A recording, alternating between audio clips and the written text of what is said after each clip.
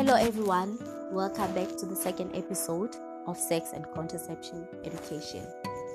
We have our two special guests today, first year students at the University of Free State, Miss Nonkebo Ruby from Limpopo and Miss Mahlapane Inko from Lesotho, who still don't have enough knowledge about sex and contraception education. Sex and contraception education is said to be a systematic approach which its purpose is to safeguard young people about their sexual health. So, Miss Nonkebo, we welcome you at our podcast on sex and contraception education. Thank you, Madam. I'm ready. Thank you.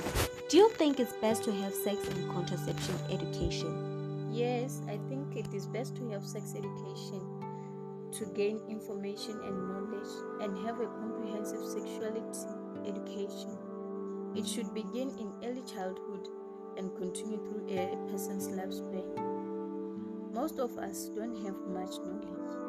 Now, as we are first years, we face so many challenges like peer pressure, and we find ourselves in situations where we become pregnant and have to drop out of schools or be teen mothers.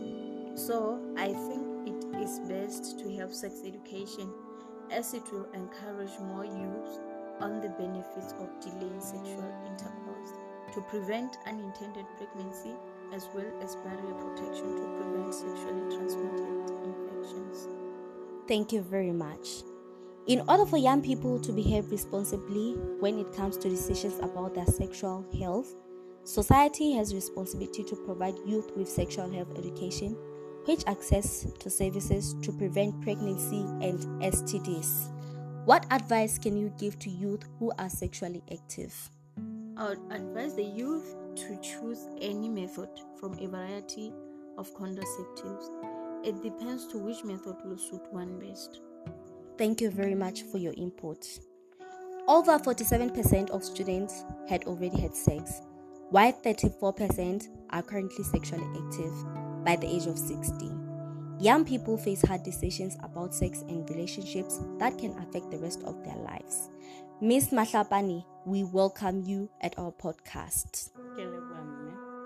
Miss Mahlapane, do you think most youth know about contraceptive use? I have two answers for this one, a yes and a no, because it's a very complex issue. We grow up in different families and communities where some parents feel uneasy to communicate with us and some are very flexible.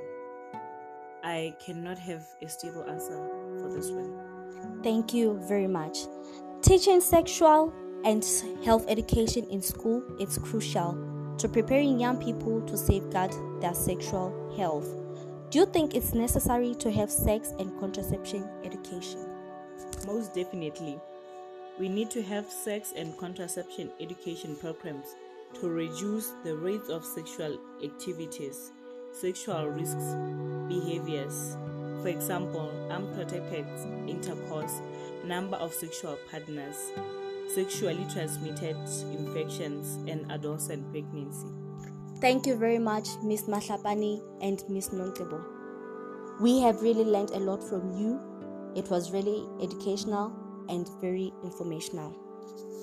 The research by Kibai says many people working with adolescents have viewed sexuality education as a partial solution, which has caused so numerous and sexual problems experienced by youth.